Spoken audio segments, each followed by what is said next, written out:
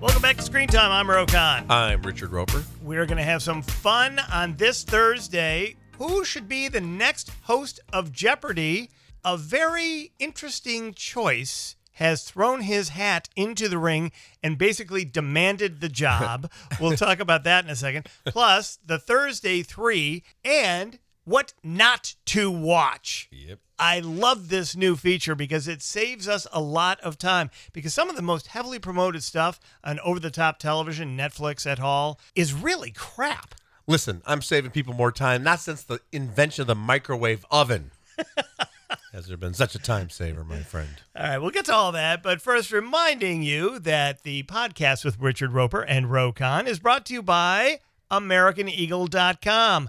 AmericanEagle.com, the digital landscape is changing rapidly, and to compete in today's business environment, you need an experienced partner. Since 1995, AmericanEagle.com has partnered with companies of all sizes, offering web design, web development, e-commerce, mobile apps, digital marketing to drive your overall business success, because they believe today's online environment is your opportunity. Get started today at AmericanEagle.com. Speaking thereof, the Oscar contest, this is your last day to register. Well, depending on when you're listening to this. It might be too late already. Sorry.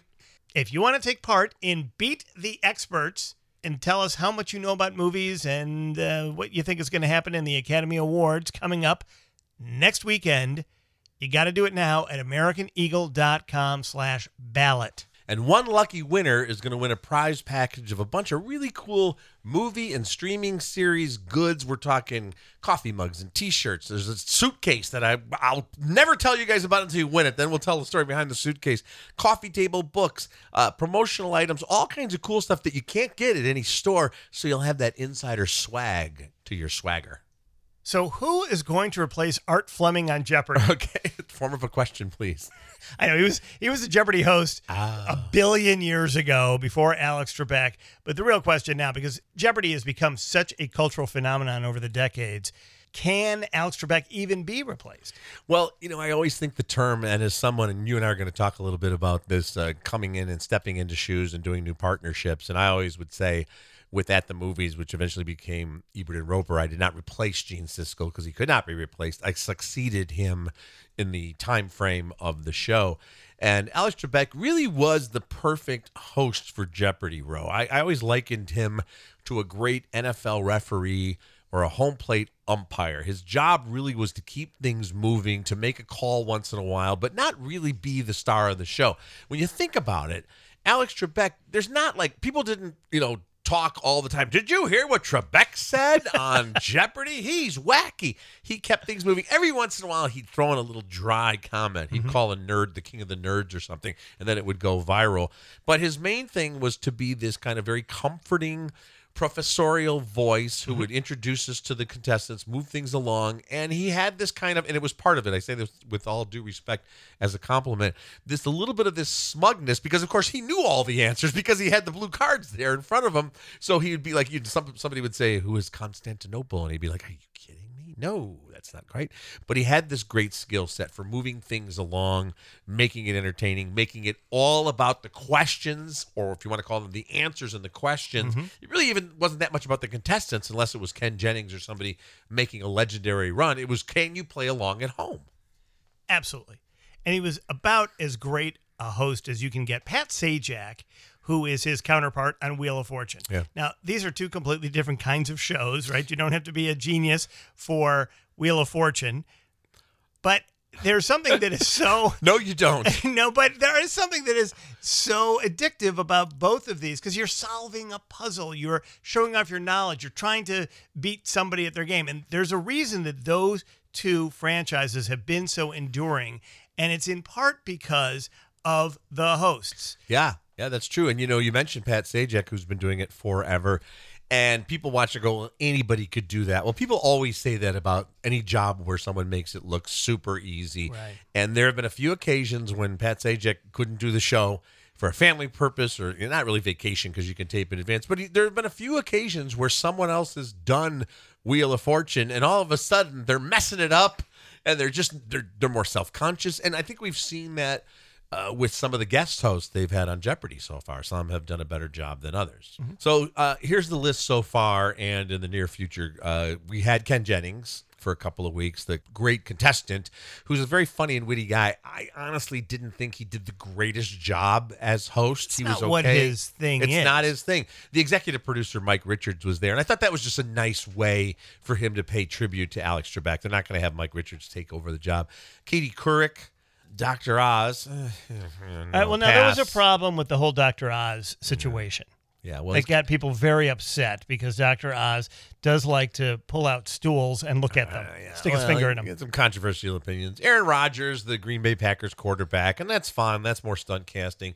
Anderson Cooper, Bill Whitaker, of course, from CBS News, Savannah Guthrie, even Mayim Bialik, the Big Bang Theory star. Some of these have not yet had their stint. This is going up into the summer.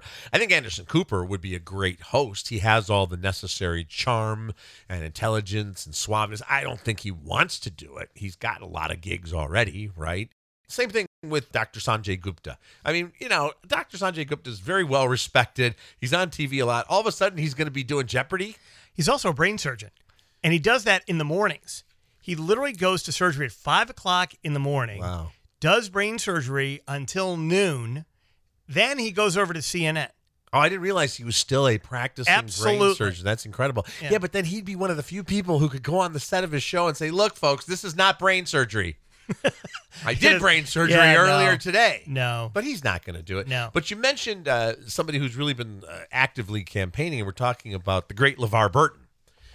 Who has got a petition going and is actively out there. And you say, wait a minute, LeVar Burton, the actor, but, he pointed out, and his proponents and backers have pointed out, he did PBS's Reading Rainbow for years. He spent, we're talking like 25 years of doing that. He's got a podcast called LeVar Burton Reads, where he talks about his favorite fiction. He was a champion on Celebrity Jeopardy. He loves the show. He checks off all the boxes. Do you think, Rokan, that LeVar Burton will be the next permanent host of Jeopardy? I think what LeVar Burton has done is he's taken what would be an easy putt by going, oh, if they're interested, I'll do it, into a campaign that is a little over the top. He's talking about how he grew up watching Jeopardy. When he was like 8 years old, he wanted to be on Jeopardy, and he wanted to get the final Jeopardy right, and he did that in Celebrity Jeopardy, and he knocked that off his bucket list. It's a little too much. I'll be honest. It's the campaigning that bothers me. I don't think he needs to campaign. I think if he had just said, hey, I'm interested if they're interested in me, people go, okay, yeah, LeVar Burton, we could do that. Now that he really wants it that badly, it's almost like you don't want to give it to him. It's sort of like political races where the early wannabes are out there in New Hampshire and Iowa like 7 years before the election, not even the next election. They're campaigning for 2032 and getting domain names, senatornobody.com for president or whatever. Right, and they always seem to, they get 12% of the vote early on in the polls, and then they're gone. He's the Jeb Bush of Jeopardy. Is that what you're saying? Maybe so. Yeah. If you got to, say you want it that much. And as I alluded to, Ro, after our friend, the late great Gene Siskel, passed away, Roger Ebert and the At the Movies franchise, the Siskel and Ebert franchise, made the decision that they were going to continue. They were going to eventually have a permanent co-host with Roger, and for more than a year he had co-hosts, and it was everybody from Martin Scorsese to famed and respected film critics to celebrities and actors who were never going to be the permanent co-host, because that was a show that taped every week in Chicago, and you'd have to go see all the movies. There was quite a bit of work involved before you got to do the show.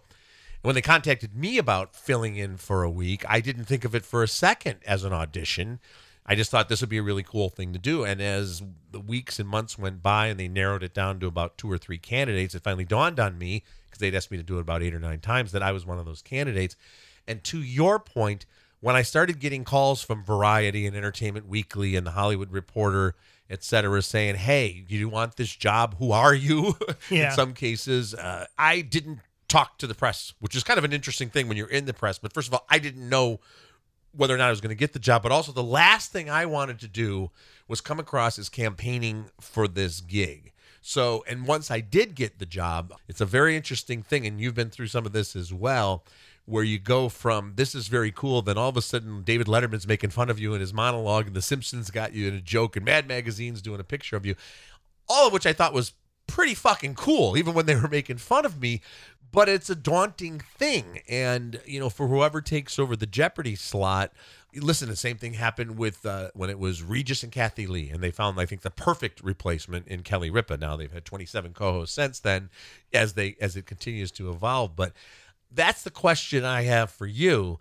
Do you go on Jeopardy? Do you go with a known entity, or do you find someone who's just really, really good, where you go the Conan O'Brien route, for example? Yeah. When Conan O'Brien, who was a writer, gets hired and everyone goes, who's that? But then you get to know him and you feel like you helped to discover him. Which way do you go for Jeopardy? I would go that way. I would go with somebody who's less well known but is a really good pilot for the show. That's what you need. You need a steady hand at the wheel.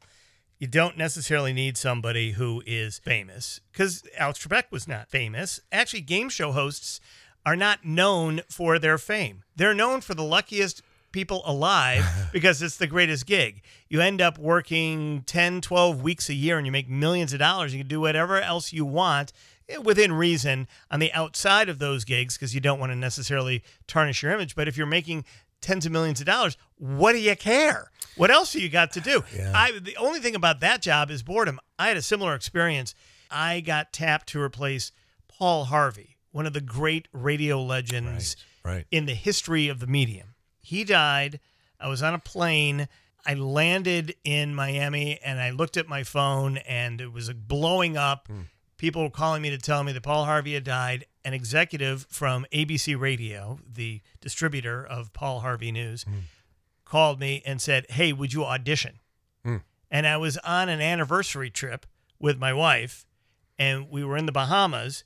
I spent the whole week writing and preparing myself for this. Did not spend a minute with my wife on our anniversary trip. That marriage did not last. Not in part because of that, but maybe in part because of that. And I got the job. And I thought, man, I have made it. And I learned a very important lesson. Never replace a legend. Yeah. Never. No good can come of it. And so what we developed was based on what ABC was trying to do and what consultants were telling us to do, which was build a modern, young version of Paul Harvey News. So I built a program that was all about news commentary with pop music behind it that I thought would be kind of fun to do. And it was an artistic success and a commercial complete failure. Yeah, but I would argue that it wouldn't have been a failure because it was great stuff, but it was the fact that it was billed as and was the replacement for Paul Harvey. If you had been doing this on a parallel track, it might have done great. I think it would have done great. And you're absolutely right about replacing or succeeding a legend. The only reason I took the job was that there was Roger Ebert, the legend, as my partner to guide me through every step of the way and had my back. I mean, listen, I got eviscerated, and I understand people were the same thing. They were like, wait a minute, this guy, is he even a movie critic? And here's the list of the 700 people who were more qualified than Richard Roper for the job. But Roger Ebert gave the endorsement. Disney management at the time, decisions went all the way up to Michael Eisner and Bob Iger, and they said, we're not going to have somebody be the co-host of this show that Roger Ebert doesn't want. Roger and Gene created this franchise. So everywhere we went on the interview circuit, or every time he got interviewed solo about me, when Roger is saying, you're the guy for the job, then people say, okay, I guess he must be the guy for the job. So I had that cushion throughout, the almost decade that we were together. But I think with the Jeopardy thing, you're seeing a very similar situation where no matter who it is, the initial wave of write-ups are going to be, he's no Alex Trebek, or she's no Alex Trebek.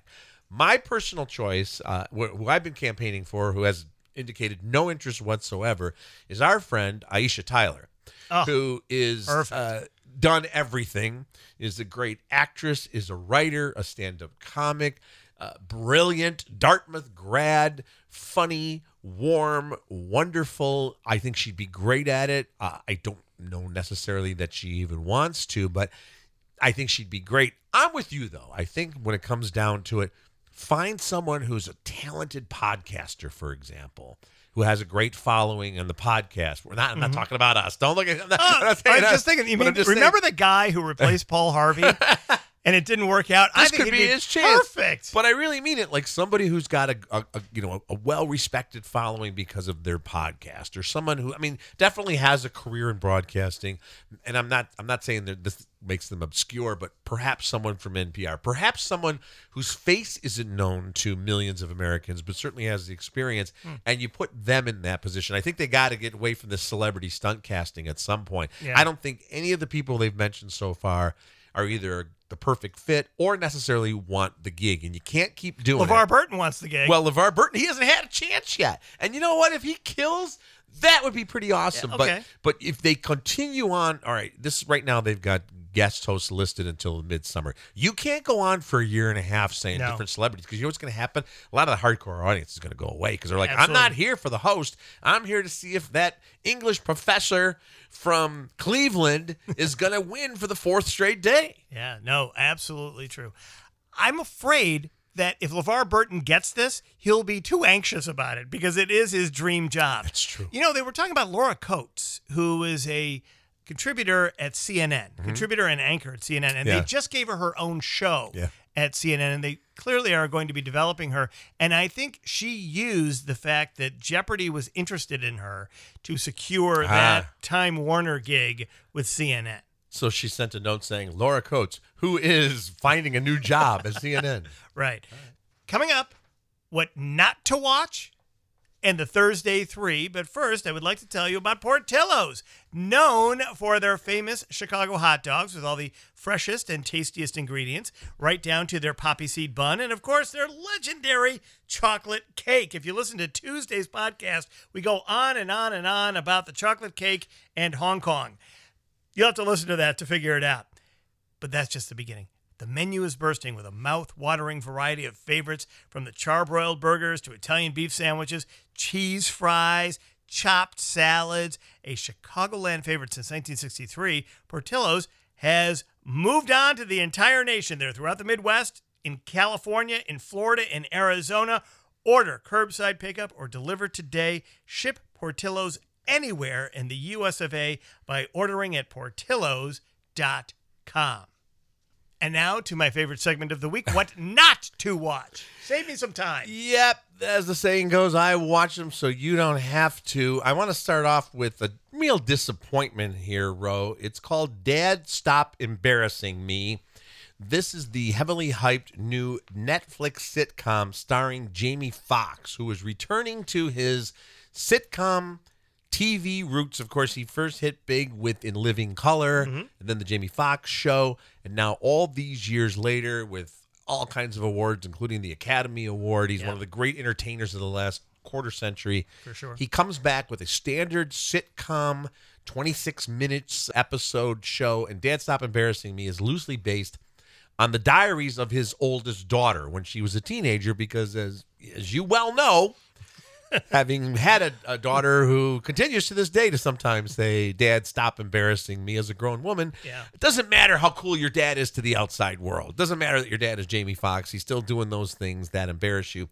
So in the sitcom, he doesn't play Jamie Foxx. He plays a guy named Brian, who's a single father, because every other sitcom in the history of sitcoms has a single parent family. The Disney thing almost, where you have to kill off the mother. Yeah, and they almost never refer. To this day, we don't know what happened to the two Brady parents that were never seen, right?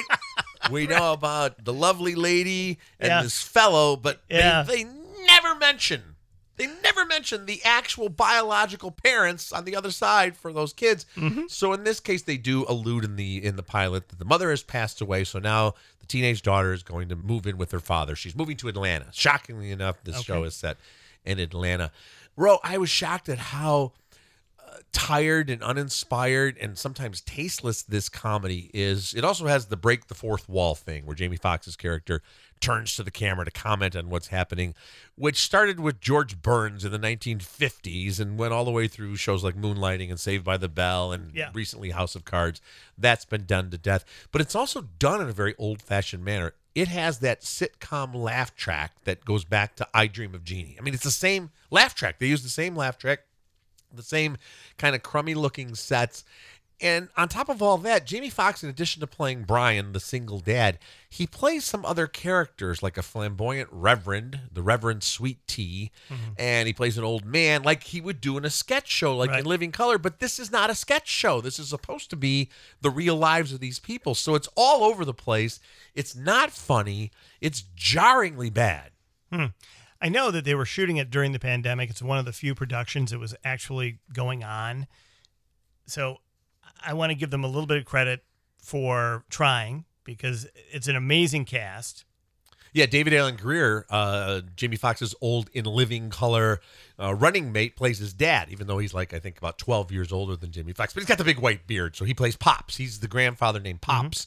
It's a very likable cast.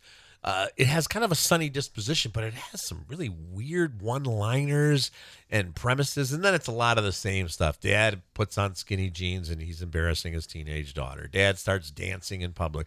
Dad wants to sing karaoke. All this kind of stuff we've seen a million times before.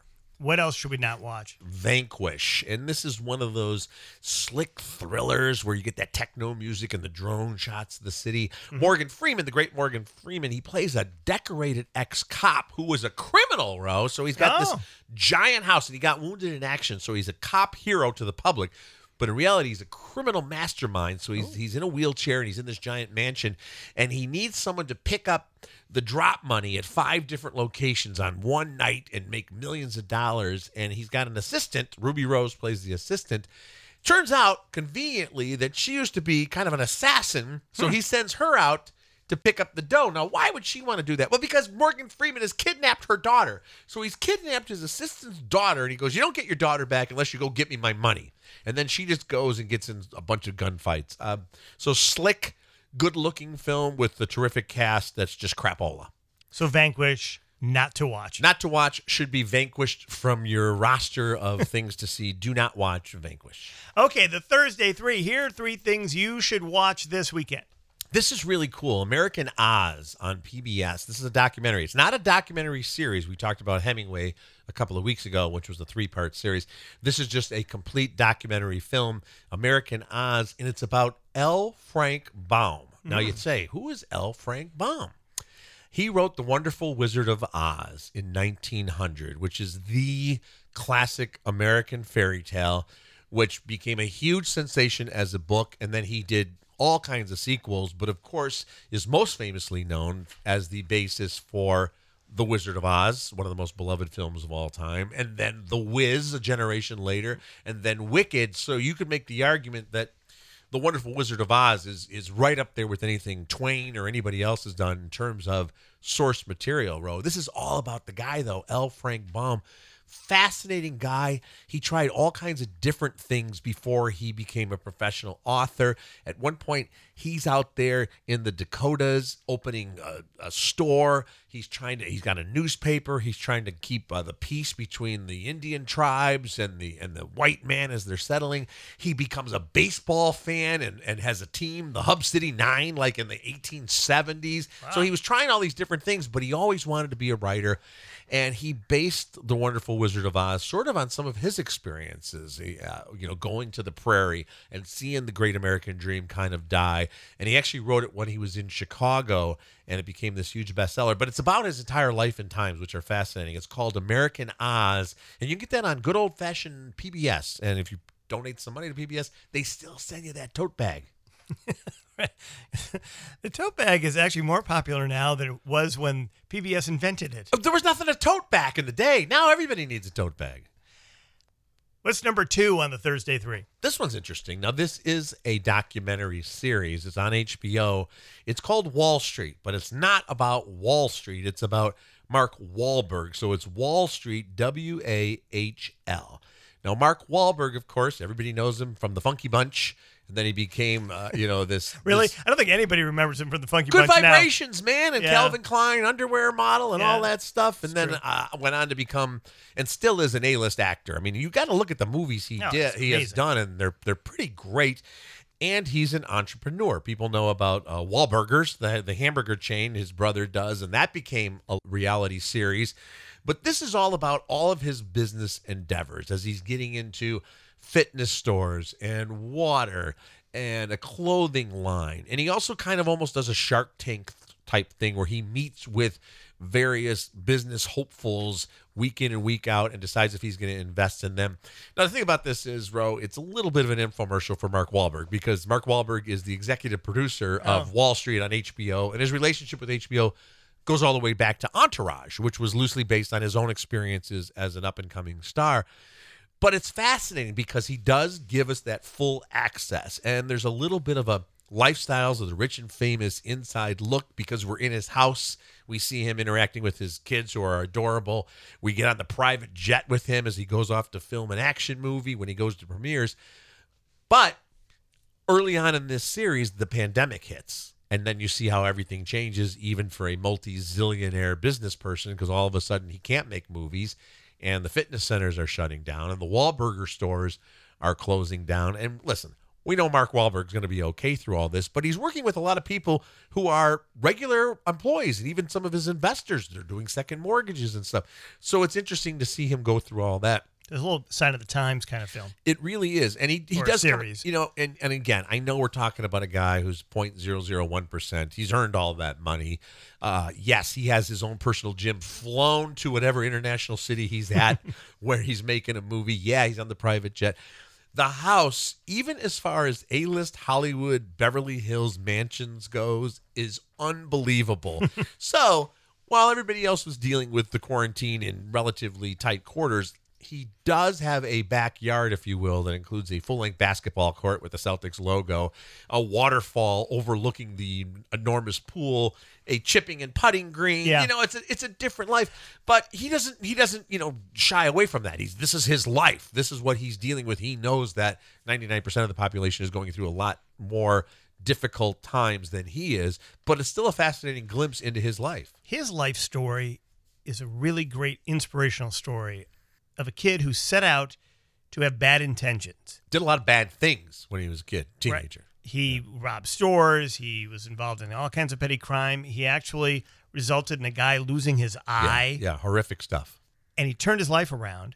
He became a super devout Catholic, gave his life over to his faith, to the American dream, and hit a grand slam, went to the Hall of Fame, one of the all-time greats. I think he's a great inspiration to kids who might be on a path, no matter where you live, what community you're from, what city you live in, or the small town you live in. You have these brushes with the law. You just decided you're angry and you're not going to make anything out of your life. You're going to ruin everybody else's life. And you have that spark moment where you think maybe I should go in a different direction. Mark Wahlberg's story is the perfect story to tell of how if you have your mind right and you have the discipline to pull something off, you can do anything. That's very well said. And as you watch this series, again, a 6-part series called Wall Street, and they're just half-hour episodes. They're very bingeable. But there's one thing you can't deny, whether before the pandemic or during it or after, this guy works his ass off. You get exhausted watching him get up at 3 a.m. and the workouts he does, and then all the meetings and the filming and everything. And he is very aware, and he talks about how lucky he is. But he will outwork you every step of the way as well. So it's called Wall Street. It's on HBO, 6-part series. And finally, at number 1 on the Thursday 3. This is great. This is an HBO limited drama series. It's called The Mayor of Easttown. The Mayor, that's because the lead character played by Kate Winslet is named Mary. Everybody calls her Mayor. She's the mayor of Easttown. She's actually not the mayor of this Pennsylvania town. She's a police detective where all kinds of shit is going on. And she grew up in this town. She was a high school basketball star, and now it's 25 years later, and she's been through the ringer, divorce, problems with the kids. Men are kind of a pain in her ass, and she feels like the world's weight is on her shoulders. And then people start turning up missing and dead in Easttown, including teenage girls, and there's one missing, and then there's possibly some sort of serial killer. So it almost has a Silence of the Lambs type thing as she's trying to investigate this stuff. And it's got wildly over-the-top soap opera stuff. There's affairs and double crossings. It's sort of like a lot of these glamorous series we've seen that are set like in like Big Little Lies, but this is like Big Little Working Class Lies. So we're seeing stuff. I mean, it's crazy. Every episode, it's like, oh, geez, that guy just got his head blown off, and I didn't know this person was having an affair. Nobody's telling the truth to anybody else, but it's Great acting from Kate Winslet and the supporting cast. You'll see like at least a half dozen actors like Julianne Nicholson, where you might not know the name, but you see her and you're like, oh my gosh, I've seen her in so many things. And they're all so good in this. I really love this. It's called The Mayor of Easttown, HBO limited drama series. Kate Winslet has been one of our best actors for 20 plus years. For sure. Some are saying this is her best performance, and it's right up there, I got to say. The Mayor of Easttown. That is what to watch on the Thursday 3.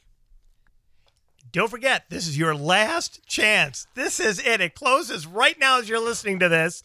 And it might be, as Richard mentioned earlier, too late to take part in Beat the Experts. If you think you know who's going to win the Academy Awards, go to AmericanEagle.com/ballot, and you could win one of the coolest prize packages. If you're a movie fan, you will ever have. You'll give it to your kids, your grandkids, your great-grandkids, and they will say, back in the 20th century, this is what people won on what was then called the 20th podcast. century? I thought it was the 21st century. So one of these centuries. And I've had to kick you out of the prize closet a couple times because you're in there, oh, this looks nice. I'm like, those are for the contestants only. You know what I meant? The 21st century. The 23rd century, that suitcase that we're going to be giving to one lucky winner is going to be passed along, and they're going to Antiques Roadshow, which will still be on in the 23rd century. It'll be on that, although it'll be in a chip in your brain, and people go, would it surprise you to learn that this is worth 30 million Zogborts? Bitcoin.